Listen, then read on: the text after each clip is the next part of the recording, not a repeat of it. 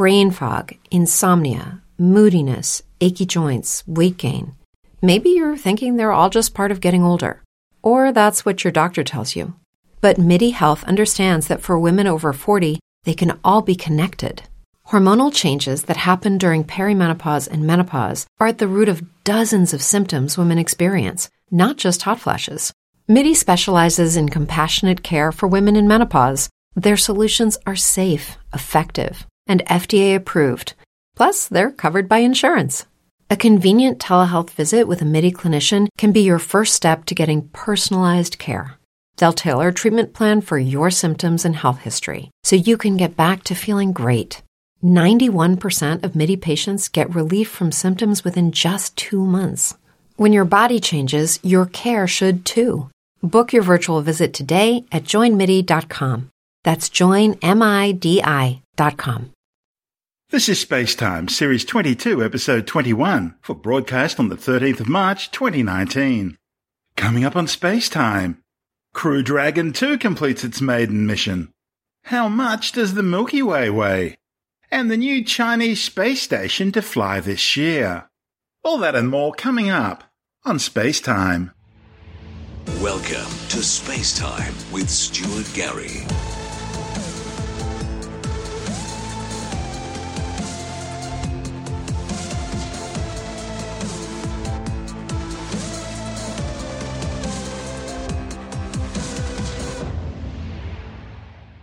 SpaceX's Crew Dragon 2 has splashed down safely in the North Atlantic Ocean, successfully ending its first unmanned orbital certification test flight.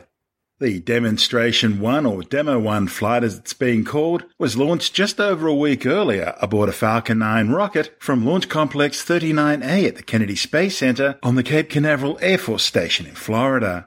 The Demo 1 mission flew to the International Space Station, autonomously docking with the orbiting outpost's Harmony module. The mission allowed engineers to check out the new capsule's equipment under actual end-to-end in-space flight conditions as part of the process needed to achieve human spaceflight qualification. The tests included all ground and spacecraft systems, including Dragon's avionics and communication systems, its telemetry, electrical, guidance and navigation systems, its control and propulsion systems, and its environmental and life support systems. The flight also monitored both internal and external loads, vibration levels, and acoustics. After remaining attached to the space station for 116.5 hours, the capsule then autonomously undocked from the orbiting outpost, moving to a safe holding position. Crew Dragon 2 then undertook a series of maneuvers, and 5 hours later undertook an all-important 12-minute deorbit burn, using its 8 Super Draco thrusters to the max to slow down and drop out of orbit. Dragon has performed its final departure burns from the International Space Station and is on its way back home to us. Today's mission actually began back on March 2nd when Dragon launched from Kennedy Space Center in Florida. Following that successful launch, Dragon arrived at the space station and docked with the orbiting lab on March 3rd. Dragon's return to Earth will mark the third completion of SpaceX's first demonstration mission for NASA's Commercial Crew program. While there are no astronauts on board Dragon today, this demonstration mission represents an important milestone as we approach our first crewed mission later this year. Earlier today, Dragon powered up from sleep mode and began its departure procedures and system checks. That's right. And then the spacecraft autonomously undocked from the International Space Station at 11:32 p.m. Pacific time. Then it began a series of departure burns to move away from the station. And I think we just heard trunk separation. Just had confirmation of the deorbit burn. NASA airplane that were flying around that recovery zone there, a WB-57, commonly used for a lot of atmospheric studies and other science missions, but able to put a tracking camera on it to try and get this re-entry through the Earth's atmosphere today. We're hearing that they should have AOS, acquisition of signal, back with the Dragon spacecraft. Right now it's about 46 kilometers in altitude. Acquired signal about a minute ahead of when it was expected, where we're going to be looking for those initial drogue chute deployments at about 41 minutes after the hours. We're going to be keeping an eye out. You're going to see the drogue chutes deploy initially, followed by those 4 main parachutes much larger and able to slow the vehicle down. This is Dragon coming home, the landing zone over the Atlantic, about 200 or so nautical miles off the coast of Florida. And hearing we're now about 20 kilometers in altitude. The Dragon spacecraft continuing to descend. It's now subsonic, so already starting to slow down thanks to the aerobraking, basically slamming into that Earth's atmosphere, causes a lot of friction and allows the vehicle to eventually reach its terminal velocity, basically. And then those parachutes are going to kick in. So there you have visual confirmation of the deployment of our drogue parachutes. This is the first of 2 parachute deployments. So those drogue chutes do the initial slowing, and then they're ultimately going to pull out the 4 main parachutes responsible for really slowing the spacecraft down. Twin day-glow orange supersonic drag chutes were deployed after emerging from the plasma blackout zone roughly 20 kilometers above the splashdown recovery area. They were followed minutes later by the 4 orange and white main chutes, which gently floated the now charred and stained capsule to a perfect splashdown. And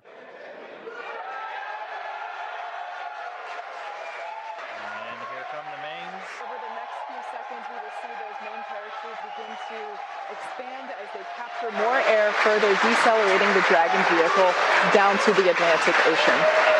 And yes, all 4 chutes now deployed. It's going to continue to descend. It's going to continue to slow down and then ultimately splash down in the Atlantic there. We're now under a kilometer in altitude. Everything continuing to look good via reports to all the flight control teams. We were planning on splashing down at about 5:45 a.m. Pacific, and we're getting real close to that bingo time. And we have confirmation that Dragon is now under 100 meters above the surface of the ocean. Standing by for splashdown. And there we have confirmation of splashdown. Dragon has returned to planet Earth. It is now back home. And our 2 fast boats racing out to the capsule, now in recovery. That splashdown came right on time, 5:45 a.m. Pacific, 8:45 a.m. over on the East Coast. The teams that have been ready and waiting, they were staged just a few nautical miles away. They're going to start moving in now. Those 2 fast approach boats already speeding their way towards the capsule.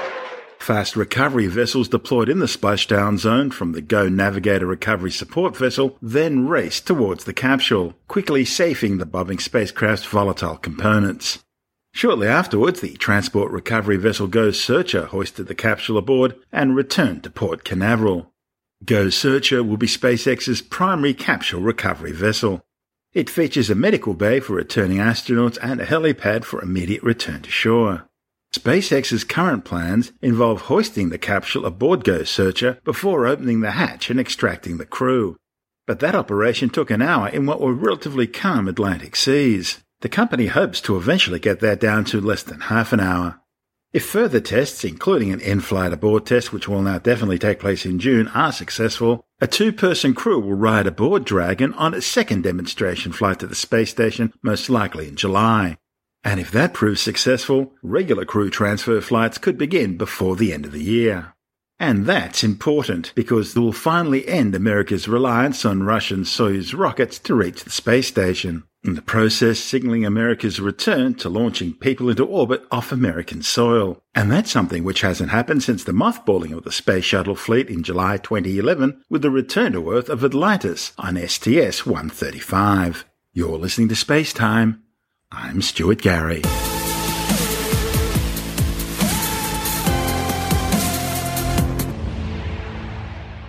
A new study has determined that the Milky Way galaxy contains at least 1.5 trillion times the mass of the Sun.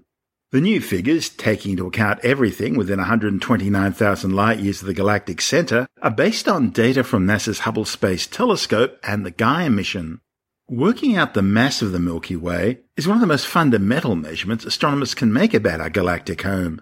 However, despite decades of intense efforts, even the best available estimates of the Milky Way's mass have disagreed widely.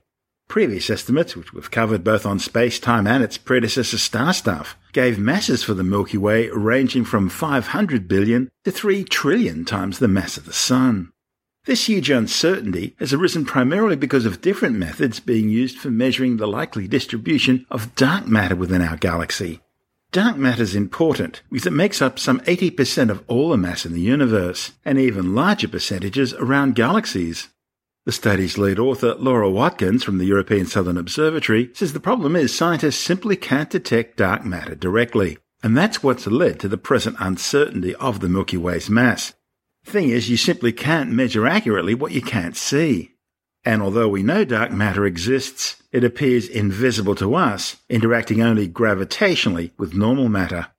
Given the elusive nature of dark matter, which could make up to 90% of the mass of the Milky Way, astronomers had to use a clever method of weighing the Milky Way, which relied on measuring the velocities of globular clusters, dense spherical balls of ancient stars which orbit around the galaxy's outskirts. Globular clusters contain thousands to millions of tightly gravitationally bound stars, which were all originally born at the same time in the same collapsing molecular gas and dust cloud. Because of their great distances, globular clusters allow astronomers to trace the mass of the vast envelope of dark matter which surrounds our galaxy far beyond the spiral disk. The more massive a galaxy, the faster its clusters move under the pull of its gravity. Most previous measurements were recording the speeds at which a cluster was approaching or receding from Earth, that is, the velocity of the cluster along our line of sight. However, this new work was able to also measure the sideways motion of clusters, and that allowed astronomers to determine each cluster's total velocity, and consequently a better estimate of the galactic mass could be calculated. The total velocity of an object is made up of 3 motions, a radial motion plus 2 defining the sideways motions. The problem is in astronomy, usually only line-of-sight velocities are available. And with only one component of the velocity available, the estimated mass would depend really strongly on the assumptions for sideways motions. Therefore, measuring the sideways motions directly significantly reduces the size of the error bars for the mass. The authors were able to use the second data release from the European Space Agency's Gaia spacecraft as the basis for their study. Gaia was designed to create a precise 3-dimensional map of astronomical objects throughout the Milky Way and to track their motions across the sky. Its second data release has included measurements of globular clusters as far as 65,000 light-years from Earth. Because globular clusters extend out to such great distances from the galactic center, they're considered the best traces astronomers can use to measure the mass of our galaxy. The authors then combined this data with the unparalleled sensitivity and observational legacy of NASA's Hubble Space Telescope. The observations from Hubble allowed scientists to see beyond Gaia, providing observations of faint and distant globular clusters as far as 130,000 light-years from Earth. These could then be further added to the study. And as Hubble had been observing some of these clusters for a decade or more, it was possible to accurately trace their velocities as well. So, by combining Gaia's measurements of 34 globular clusters with measurements of 12 more distant clusters by Hubble, astronomers could pin down the Milky Way's mass in a way which would be impossible without these 2 telescopes. Until now, not knowing the precise mass of the Milky Way has always presented a bit of a problem for attempts to answer an awful lot of cosmological questions. The dark matter content of a galaxy and its distribution through that galaxy are intrinsically linked to the formation and growth of structures across the universe. Accurately determining the mass of the Milky Way gives astronomers a clearer understanding of where our galaxy sits in a cosmological context. This is Space Time. I'm Stuart Gary.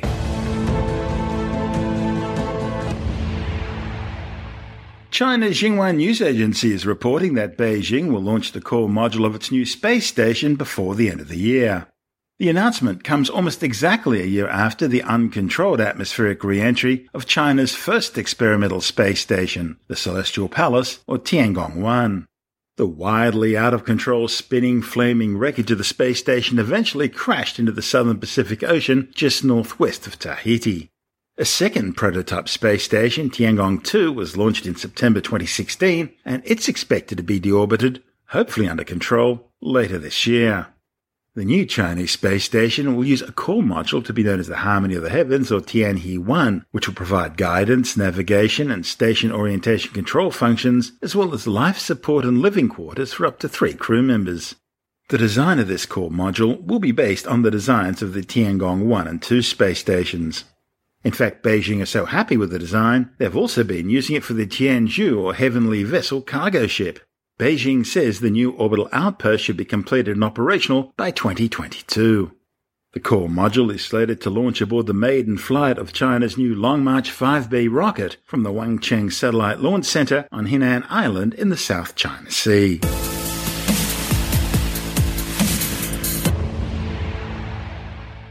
The Ariane 5 rocket's first launch for 2019 has placed 2 telecommunications satellites into orbit.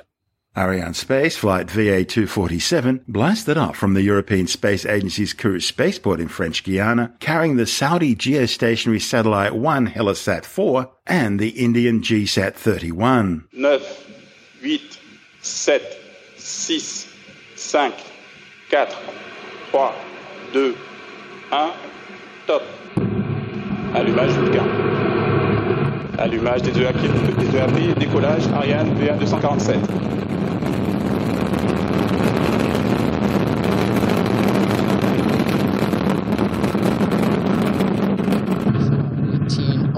Local time and right on time. Ariane 5 began her mission, lifting off from the ground here in French Guiana with a lot of fire, carrying 2 new satellites. The 2 boosters now providing 90% of our thrust, propelling the launcher along her trajectory at an ever higher velocity as the DDO says all is working perfectly on board. Our mass at liftoff, 775 tons. And to get that sort of weight off the ground, you need a lot of push. And push we have. She's burning 5 tons of fuel every second. That's 2.5 tons per second burning in each booster. Plus the core stage burning another 300 kilos of fuel, again, every second. Ariane 5 is now following the program in the onboard computer, which gives all the orders, including stage separations, which we will soon see in less than a minute. Tous les paramètres à bord sont nominaux, la propulsion est nominale. The DDO says all is working fine on board.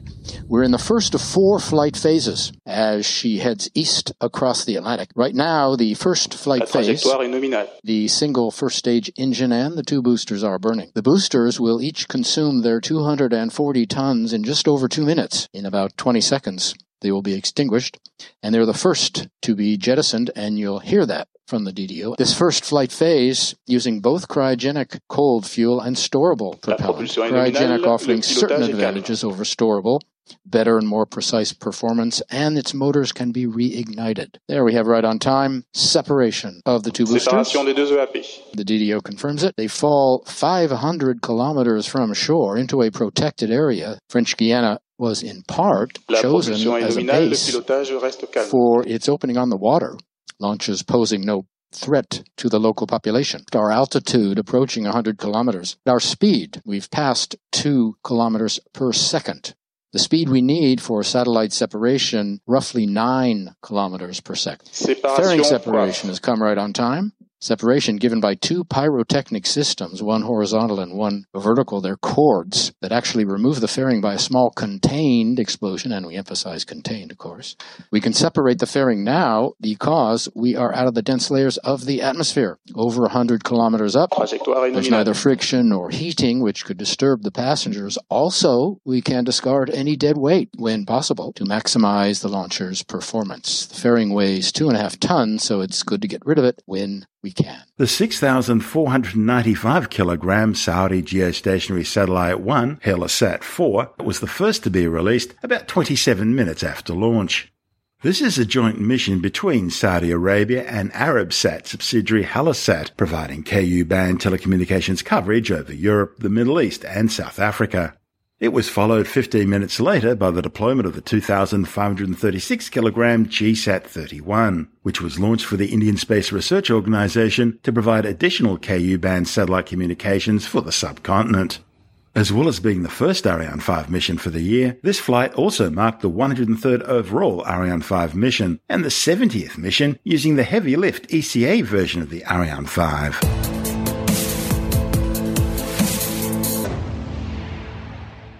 And time now to take a brief look at some of the other stories making news in science this week with the Science Report. The Bureau of Meteorology has officially declared the last 3 months as the hottest Australian summer on record. The findings are in line with global warming predictions, which also warned of increasing numbers of extreme weather events such as floods, bushfires, ongoing drought, and persistent heat waves. Weather Bureau climatologist Dr. Lynette Petio says unprecedented heatwave events during December and January played a major role in summer being Australia's warmest on record. She says there was a noticeable absence of strong cold fronts that would normally bring relief during summer, mainly as a result of persistent high-pressure systems sitting over the Tasman Sea, blocking those fronts from impacting the south of the country, especially during January. For the country as a whole, it was also among the 10 driest summers on record. In fact, only parts of northern Queensland and northwestern Victoria had above-average rainfall for the summer period. Danish researchers have found further evidence that the measles, mumps and rubella vaccination does not increase the risk of autism. The new research, reported in the journal's Annals of Internal Medicine, also found the vaccines do not trigger autism even in more susceptible children. The nationwide study looked at all Danish kids born between 1999 and 2010. That's more than 500,000 in total. It found the MMR vaccine does not increase the risk of autism, even in kids with other autism risk factors or in kids with siblings who have autism. There was also no clustering of autism cases following vaccinations. The false claims linking autism to the MMR vaccine are based on a discredited and now retracted study by the former British doctor Andrew Wakefield.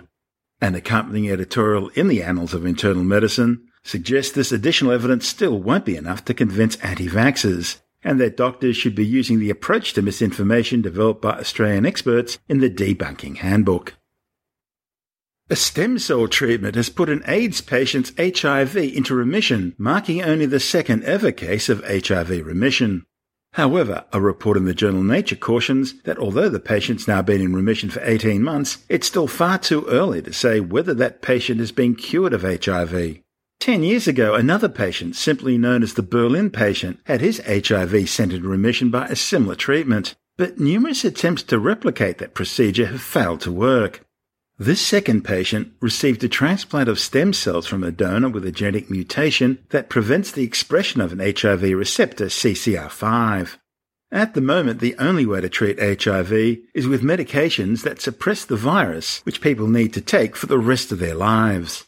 Worldwide, more than 37 million people are now living with HIV, but only around 59% are receiving antiretroviral treatments. That's mostly in Western countries.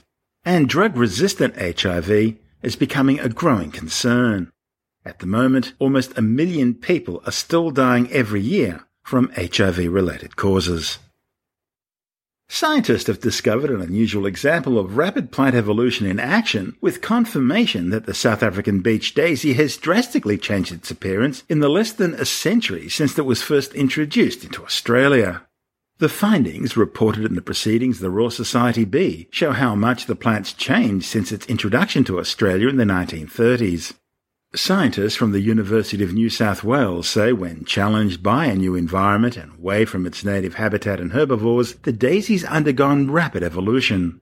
The beach daisy was introduced to Australia from its native South Africa in a bid to prevent coastal sand dunes from eroding. It's now a common sight along many sand dunes in Australia, with its yellow flowers and distinctive silvery woolly leaves. But rapid evolution could mean both good and bad news. See, the plant's level of change in under a century shows how quickly species can become invasive. But the study also shows that science shouldn't underestimate the adaptability of plants to rapidly changing conditions, such as climate change. Well, since the arrival of the first British more than 230 years ago, most Australians have assumed that dingoes are simply a breed of wild dog. But now 20 leading scientists have confirmed in a new study that the dingo is actually a unique Australian species in its own right. The new findings provide further evidence of specific characteristics which differentiate dingoes from domestic dogs, feral dogs, and other wild canids such as wolves, foxes, and coyotes. The study's lead author, Dr. Bradley Smith from Central Queensland University, says little evidence exists to support the notion that any canid species are interchangeable with dingoes, despite the fact that most canids can successfully interbreed. The study's co-author, Professor Corey Bradshaw from Flinders University, says the classification of dingoes has serious consequences for the fragile ecosystems they inhabit. He says dingoes play a vital ecological role by outcompeting and displacing introduced predators. When dingoes are left alone, there are fewer feral predators eating native marsupials, birds and lizards. We all know that psychics are a con job. Their prognostications are bogus and their profession is a swindle which relies on the gullibility of people. With that being the case, why do so many people still believe in them despite all the evidence to the contrary? Tim Mendham from Australian Skeptics says it's a good question. It's a big question, actually. I mean, it's probably the number one question that skeptics always ask themselves is why people believe, not so much what they believe, and that's a particular issue as well, but you get deeper and you wonder why people believe certain things or have a propensity to believe certain things. And the one thing you do find out about people who have a propensity to believe in the paranormal is they'll believe in different things almost in sequence. If they believe in thing A, a particular claim, etc., and when it's debunked, they'll move on to claim B, and claim A will just disappear entirely. It never happened. And they'll move on to claim B, and then they'll move on to claim C, etc. So it is a propensity to believe rather than necessarily what they believe in. And I know people who believe in everything going. One of the reasons is that people feel powerless? Yeah, thank you very much. Powerless, yes. I think I was trying to think of the word. Powerless about the world around them. That they have no control over how the world reacts to them. And the thing is, of course, that that's true of most of us. You know, when a volcano goes up, you don't really have a lot of power over it. Or when a government makes a decision, you might not have a lot of power to object. So that makes people very suspicious, very worried, and they turn to other areas. And psychic powers might be because psychics claim to be 100% accurate. They have a tap into the other world, and they can see very clearly where you can't. There are things that the psychics say which are impossible to validate because they're so vague. The evidence they supply is very mixed and very... most people don't actually look for evidence from psychics anyway. They just listen to what they say, and they don't sort of take it any further just to investigate. Obviously, there's a mindset of people, a propensity to believe that people bring with them, and don't forget that anyone who goes to a psychic almost entirely is going there because they have a need to fulfill, and so therefore when they go there, they're already half committed. Did you watch John Oliver on Last Week Tonight? I did. On psychics. What did you think? That was a pretty good hatchet job, actually. And he was pointing out some of the tricks that psychics use, whether it's cold reading or hot reading, right? And cold reading is basically when you're reading body language on the spot, you're sort of trying to get some clues from someone, how someone's reacting to you, someone you've never met. Hot reading is about someone you already know about, you've done some research on them, or you've met them before. In many cases, they are a past client, or they've been recommended by a past client who might give you a lot of information. And as John Oliver was pointing out about some well-known psychics, including I think he mentioned the Long Island psychic and also that little fellow who... I shouldn't say little fellow, he's a grown man. The young gentleman who does all that psychic reading in Hollywood. Stars. Tyler or whatever his name. And what John Oliver was saying, obviously, as you've just sort of discussed or shown, is that he apparently does his research. People are surprised at how much people know about you when you've already said it on social media or whatever. I've seen this a lot. Facebook, yeah, exactly. I've had it exactly that. You know, people have come to me and said, my sister is very much wrapped up in this psychic who has told them all about themselves. The psychic could never have known about all these things about themselves. And so I ask a couple of questions, go onto Facebook, 5 minutes research shows that everything their psychic knew about this sister was already there. And you do a little bit of research and not a lot. It's amazing how much people give away information about themselves on social media. And that's what John Oliver was talking about. That's Tim Mendham from Australian Skeptics. You're listening to Space Time. I'm Stuart Gary, and that's the show for now. You can subscribe and download Space Time as a free twice-weekly podcast through Apple Podcast iTunes, Stitcher, Bytes.com, Pocket Casts, SoundCloud, YouTube, Audio Boom, from spacetimewithstuartgary.com, or from your favourite podcast download provider. Spacetime's also broadcast coast to coast across the United States on Science 360 Radio by the National Science Foundation in Washington, D.C., and available around the world on TuneIn Radio. If you want more Spacetime, check out our blog where you'll find all the stuff we couldn't fit in the show, as well as loads of images, news stories, videos, and things on the web I find interesting or amusing. Just go to spacetimewithstuartgary.tumblr.com. That's all one word and in lowercase, and that's Tumblr without the E. You can also follow us on Twitter through @StuartGary, at Spacetime with Stuart Gary on Instagram, and on Facebook, just go to www.facebook.com/Spacetime with Stuart Gary. Spacetime is brought to you in collaboration with Australian Sky and Telescope magazine, your window on the universe. You've been listening to Spacetime with Stuart Gary. This has been another quality podcast production from Bytes.com.